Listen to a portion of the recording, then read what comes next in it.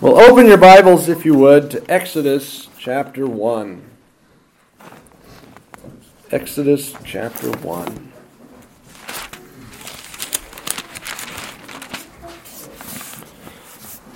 Now these are the names of the children of Israel who came to Egypt. Each man in his household came with Jacob.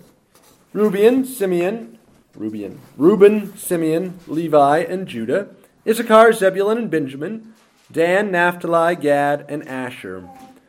All those who were descendants of Jacob were 70 persons, for Joseph was in Egypt already. And Joseph died, all his brothers, and all that generation. But the children of Israel were fruitful and increased abundantly, multiplied, and grew exceedingly mighty, and the land was filled with them. Now there arose a new king over Egypt who did not know Joseph.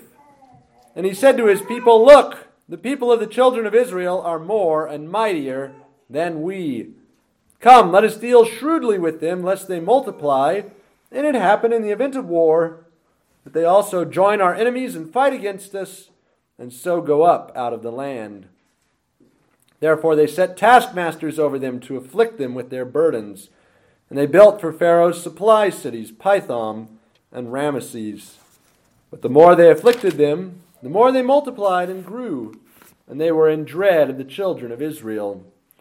So the Egyptians made the children of Israel serve with rigor, and they made their lives bitter with hard bondage in mortar, in brick, and in all manner of service in the field. All their service in which they made them serve was with rigor. Then the king of Egypt spoke to the Hebrew midwives, of whom the name of one was Shiphrah, and the name of the other Puah. And he said to them, "When you do the duties of a midwife for the Hebrew women, and see them on the birth stools, if it is a son, then you shall kill him. But if it is a daughter, then she shall live." But the midwives feared God and did not do as the king of Egypt commanded them, but saved the male children alive. So the king of Egypt called for the midwives and said to them, "Why have you done this thing and saved the male children alive?" And the midwives said to Pharaoh, "Because the Hebrew women are not like the Egyptian women, for they are lively and give birth before the midwives come to them." Therefore God dealt well with the midwives, and the people multiplied and grew very mighty. And so it was, because the midwives feared God, that he provided households for them. So Pharaoh commanded all his people, saying, "Every son who is born you shall cast into the river, and every daughter you shall save alive." The grass withers, the flower fades, the word of our God stands forever. Let's pray. Father, we ask that you would concentrate our hearts, that you would help us to listen and to pay attention to your word. Teach us to hear your promises. Help us to admire the courage of the midwives and to imitate it. And help us to claim your promises and to know that you save even in the darkest hour, especially in the darkest hour. Lord, help us tonight. Give us the grace to listen to your word and to be changed by it, we pray in Jesus' name. Amen. Well, in January 1942, the Third Reich saw victory on the horizon. Quote, Nazi officials believed that the war was almost won and that Germany would shortly be ruling all of Europe, including England and Ireland. So the chief of the extermination group within the SS called a meeting of the various ministries and agencies of the SS. At this meeting, we have the minutes from this meeting. At this meeting, he told them the following: "The Jews should now, in the course of the final solution, be brought to the east for use as labor. In big labor gangs with separation of sexes, the Jews capable of work are brought to these areas and employed in road building, in which task undoubtedly a great part will fall through natural diminution. The remnant that finally is able to survive all this, since this is undoubtedly the part with the strongest resistance, must be treated accordingly, since these people, representing a natural selection, are to be regarded as the germ cell of a new Jewish development. The author, this is William Shirer, who was an American journalist in Berlin until the U.S. declared war on Germany in December of 1941. Shirer goes on to recount that among high Nazi circles, none of them understood at this time, not, in fact, until toward the end of 1942, when it was too late, how valuable the millions of Jews might be to the Reich as slave labor. At this point, they only understood that working millions of Jews to death on the roads of Russia might take some time. Consequently, long before these unfortunate people could be worked to death, in most cases the attempt was not even begun. Hitler and Himmler decided to dispatch them by quicker means. The attitude, and even almost the very words, certainly the actions of the Bronze Age Pharaoh, are replicated once again in the language and thought forms and actions of the 20th century. Let us deal shrewdly with them, that undoubtedly a great part may fall through natural diminution. Genocide is easy. And this chapter clearly presents that to us. Genocide is provoked by God keeping his promises. And then Pharaoh starts with working them to death, and eventually comes all the way to simply killing them outright, much as the Third Reich was to do some 3.5 millennia later. But what does Exodus tell us about God? Well, God, even in these circumstances of genocide, keeps his promise of fertility. God keeps his promise. Pharaoh fights to stop God from keeping that promise. Pharaoh stands up as the enemy of God and says, God, whatever you're doing, I'm against it. I do not know the Lord, neither will I let Israel go. Pharaoh stands up as the enemy of God, and we read this and we say, who's going to win? Well, the rest of Exodus tells us who's going to win. But this passage, nonetheless, shows us God keeps his promises, even at the darkest time, even as things slip toward genocide. So we start the chapter with a review of who came to Egypt. 70 persons came to Egypt. The man and his household, the sons of Jacob, they came, and there were 70 of them. And God, of course, had promised Abraham a mighty seed, a numerous seed, lots of descendants. And verse 7 of Exodus 1 recounts the fulfillment of that promise. 7 expressions for increase are used in this verse, as a 20th century rabbi points out.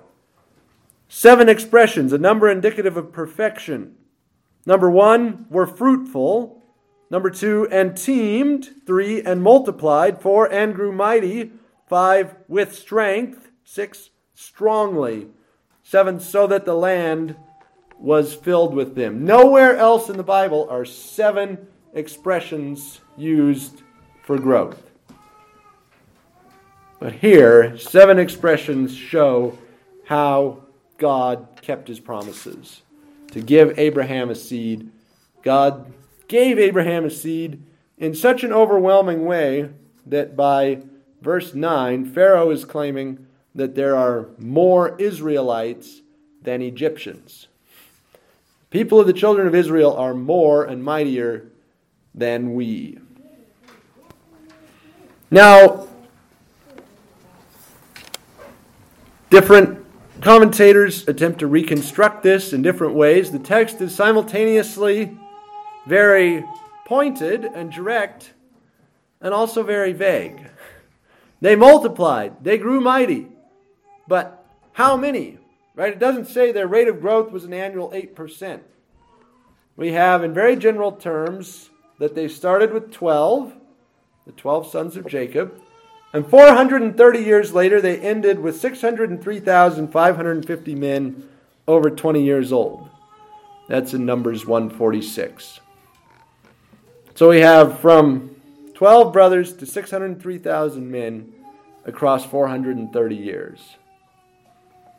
But what I've done here, and I've made this little table for you math wizards out there, we know, certainly in our own era, that statistical projections like this can drive policy. And Pharaoh, no doubt, had his own bean counters who were perfectly capable of doing statistical projections along these lines. And they could bring a chart like this to Pharaoh and say, our census takers have determined, this chart is built on 12 surviving children per woman, or 6 surviving children per couple. Or, no, 6 per woman, 12 per couple. Essentially, 6 times larger every year. So we go from 12 to 72, and then you multiply 72 times 6, and that's 432. So each couple has 12 children. You take 2 and you turn that into 12. That's 6 times growth with each generation. Now, turn back to Genesis 15 for just a moment. Genesis 15, God makes a promise to Abraham. Genesis 15:13. God said to Abraham, know certainly that your descendants will be strangers in a land that is not theirs, and will serve them, and they will afflict them 400 years. Also the nation whom they serve I will judge. Afterward they will come out with great possessions. So God says, they're going to Egypt, they're going to suffer there 400 years. But then go down to verse 16 of Genesis 15. In the 4th generation they shall return here, for the iniquity of the Amorites is not yet complete. So we have 2 measures of the time served in Egypt. One measure is 4 centuries. The other measure is 4 generations. Now, if we go forward further in Exodus, as I have in this chart, I have the names of the people in each generation in Moses' line marked over on the right-hand side of the chart. So the first generation among the 12 brothers was Levi, the son of Jacob. He had a son named Kohath, who was the second generation. Kohath's son was Amram, third generation. Amram's son is Moses, the 4th generation. And so the text tells us they did come out in the 4th generation. Moses is the 4th generation, and he leads the people of God out of Egypt. But he doesn't do that until he's 80 years old. So again, this is purely a hypothetical reconstruction. We don't know, of course, that Israel multiplied 6 times with each generation. We don't know what size each generation was, but looking at this chart, it's entirely possible that when Moses is born, there are only about 250 Israelite families. That we get down to the 3rd generation and there's 400 some Israelites. They pair off and that's 200 some families. And so that supposition explains many of the details in the chapter. Right? Why does Pharaoh decide it's going to be so easy to take on the Hebrews? Well, it's entirely possible that Pharaoh was looking at committing genocide against just a few dozen prime-age men. He's not trying to take on somebody, right? You go down to the 9th generation there, that's 20 million people. We're not looking at the 9th generation, we're looking at the 3rd generation, when Moses is a baby. And there are 400 adults with, most of them have a lot of kids. But it's really still a very small community. And Pharaoh would feel that it was fairly easy to take on this community. So many commentators over the centuries have wondered how, if there were so many Israelites, they only needed 2 midwives. Well, if there's only 200 families, that could explain how they only needed 2 midwives. But anyway, the other thing about this chart, certainly we can look at it and say statistical projections like this drive policy. We know that from our own era. And we can further say that an Egyptian grandfather might be perfectly justified in saying, when I was a kid, there were 36 times fewer Hebrews than there are now. Right? Any group within a society that's multiplying like this is going to get noticed. According to the number in Numbers of the people who left, somewhere around 600,000 men, we're looking at approximately the 8th generation by the time of the Exodus. So one way to explain that is that Kohath, Amram, and Moses were all born very, very late in their generations. Their fathers were each approximately 100 years old at the time of their birth. And so Moses is technically 4th generation, and yet he lives to see there being over 3 million Israelites. Something along those lines. So again, this is a speculative reconstruction. I think it helps us understand some of the details of the chapter. The real question, of course, is blessing. God kept his promises. He blessed Israel with reproduction to the point where they caught the attention of Pharaoh.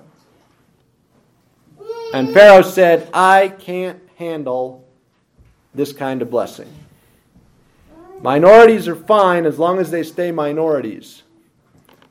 Right? The bean counters can run this thing into the future and say, Pharaoh, by the 10th generation, there's going to be 120 million of them.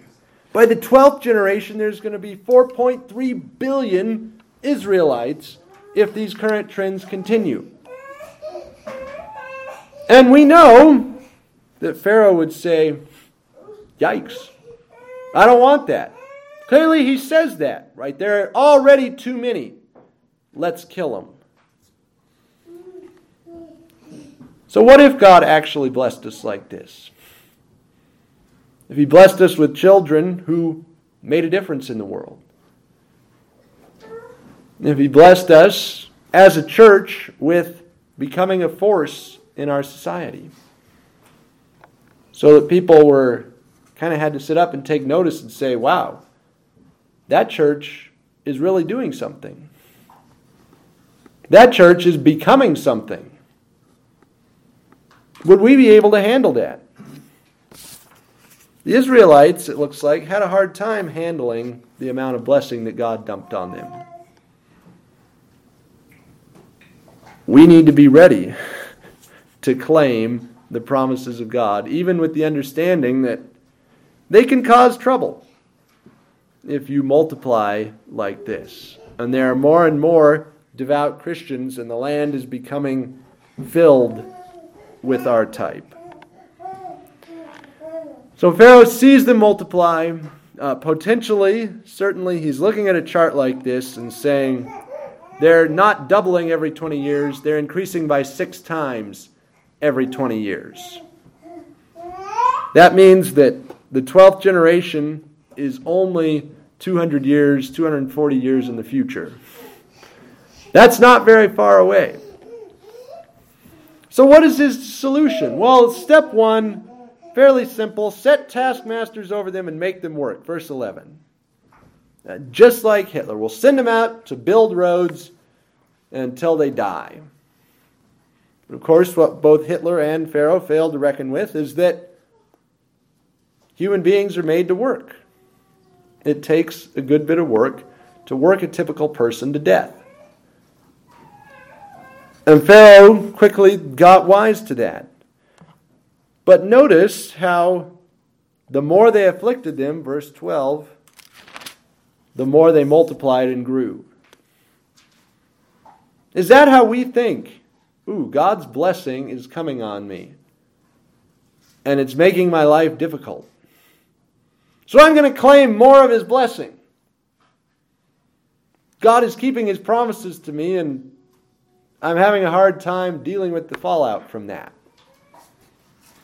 Right? What if God keeps his promises to sanctify you and you end up telling your boss, I used to do dishonest things for you and I can't do that anymore.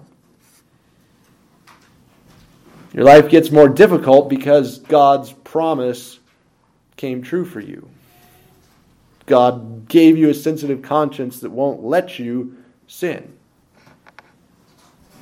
Or similarly, as in this instance, what if God sends you a child and you say, whoa, I'm not ready for that. I'm getting persecuted for that. They don't like me already because I have too many children. God, why did you send this one? Again, are you willing to claim the promises of God even if they're making your life more difficult? That's a question that this text of Exodus brings to our attention. And above all, right, if your life really is dedicated and devoted to Jesus, and you're around people who don't understand that, who think that's dumb, who let you know what an idiot you are for living that way, will you still claim Jesus' promise? Do you still want to live close to him? So Pharaoh sees they're not dying. I'm not working them to death. So he ups the ante. Verse 13. So the Egyptians made them serve with rigor. And verse 14 actually contains 7 different words for bondage and work in the Hebrew. Again, it's a perfect kind of rigorous, difficult service. Labor, toil, pain. Some of you have worked with mortar and brick. Others of you have done field work. It's hard. That was how they made their lives bitter. Second step to genocide. Don't just work them to death. Work them bitterly to death. So clearly these first 2 steps don't work. So Pharaoh escalates to step 3. And he calls the Hebrew midwives, Shiphrah and Puah, or as we would say in English, Bonnie and Sparkle is the meaning of their names. Notice how Pharaoh is not named, but the midwives are named. Pharaoh is not important enough to rate getting named. The midwives are important enough that Moses drops their names right here in the text to be remembered. Pharaoh's name does not matter. Jesus loves children, so Satan hates them. Pharaoh sees that his attack on the men is not working, and so he moves to the children. And then he has this suggestion, kill the sons, let the daughters live. It seems, apparently, that Pharaoh is trying to be devious here. And he's instructing the midwives, if it's a son that's born, they catch him, and then, secretly break its neck or choke it, or do something just before the mom sees it. And then, oh no, looks like you have a stillborn baby. Well, that's really sad. That's Pharaoh's suggestion, right? He's not saying, hey, just waltz in there and kill the kid in front of everybody. Because obviously, the first time you do that is the last time you get hired as a midwife. And Pharaoh is dumb, the original rebel without a clue. All the commentators talk about what an idiot Pharaoh is. But he's probably not quite that dumb. He seems to suggest secretly killing the children. And to just have an epidemic of stillborn baby boys among the Hebrews. Now, why does Pharaoh do this? Well, he doesn't want them to leave the land. Verse 10. He doesn't want them to join the enemies. Essentially, to be totally anachronistic, we could call Pharaoh a nationalist. We could apply to him the words that Haman used in our passage in Esther. Haman utters a perfect description of this nationalist idea that these people don't fit in. What did he say? There's a certain people, their laws are different, and they don't keep the king's laws. Therefore, it is not fitting for the king to let them remain. A cancer on the body politic. Why should we kill them? The answer is literally, because they're different. And Pharaoh, we can guess, like Haman, feels this same way. Why get rid of them? Because they're different. And of course, what's the difference? Well, the difference is their God. Satan hates children. Jesus hates those who hate children. Right? Anyone who offends a child would be better off having the millstone hung around his neck and thrown into the sea. So Pharaoh takes on God and this wants to kill his sons. Out of Egypt have I called my son. God instead slays Pharaoh's son and then slays Pharaoh too. The people of God are called to love children, their own children, children of their friends and neighbors, children throughout our country and our world. You can do that by having children, by adopting children, by ministering to parents and encouraging parents as they take care of their children,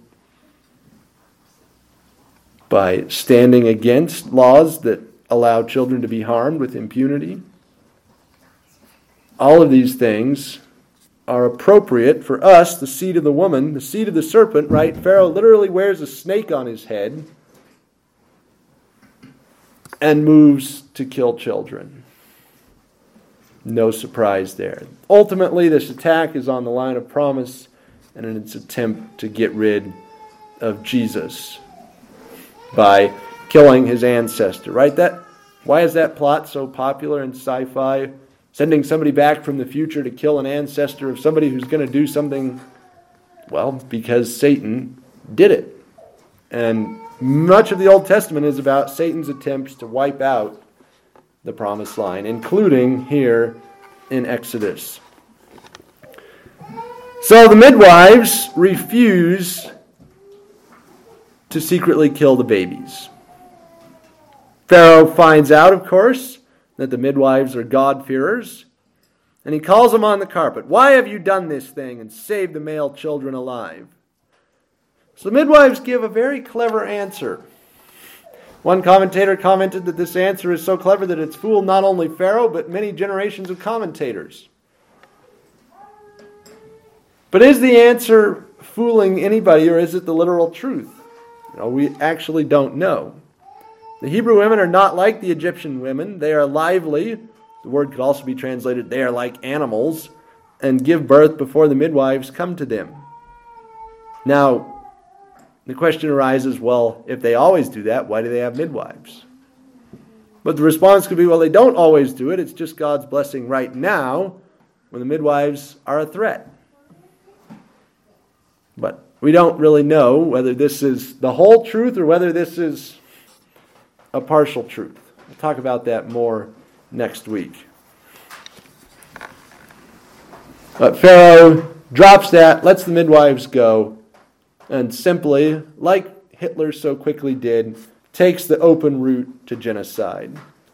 Every Egyptian, Pharaoh commanded all his people, every son who is born, you shall cast into the river. If it's a son, it goes in the river. If you're an Egyptian, you have full rights, if you see a baby Hebrew boy, to grab him and chuck him in the Nile. And again, we know from our experience of the 20th century, it's pretty easy to mobilize a whole population to commit genocide. That God-fearers like the midwives are rare. And people who will go along with the establishment consensus and say, well, these Hebrews are a threat, man. They got to go. They don't live our way of life. They're not Egyptian. They don't belong. It's not fitting that they should be here. Into the river. Pharaoh mobilizes the population to do that. Leading for us, of course, the question, would I defy such an edict? Do I fear God enough to blow off not only the powers that be, but also the people I care about? My friends are doing it. My neighbors are doing it. Even in many cases, my church is doing it. Can I say, no, I serve God. I fear God and I will not join your pogrom. In fact, I will go stand with the people whose homes you're burning. Go ahead and burn mine. Go ahead and throw my kids in the river. Call me a Jew, even though I'm not. Well, it doesn't tell us whether any Egyptians did that. Though the midwives might have been Egyptian, it's a little hard to tell. The text says the midwives of the Hebrews in verse 15, not the Hebrew midwives. And they could have been Egyptian women who worked for the Hebrews. But again, the chapter doesn't tell us about resistance to the edict. It tells us about the edict. And it leaves us with this question, how can God save now? The whole might of Egypt is mobilized against this little community, which, as we said, might be 200 families. Might be a lot more than that. It might be 100,000 people. But regardless, the most powerful nation on the planet at that time is against the people of God. How is God going to save? You can criticize Pharaoh's policy as irrational. Most of the commentators do. They can't refrain from talking about how stupid Pharaoh is. But that's not the point. Of course sin is irrational. The point is rather, what is God going to do when faced with somebody this evil? How can God save when a tyrant arises like this? How can God save when our nation is slipping into the hands of the ungodly? How can God save if we keep giving his enemies occasion to blaspheme? How can God save under, name your scenario. Like Psalm 77, Exodus is the book for you, the God who saves under the harshest conditions you can imagine.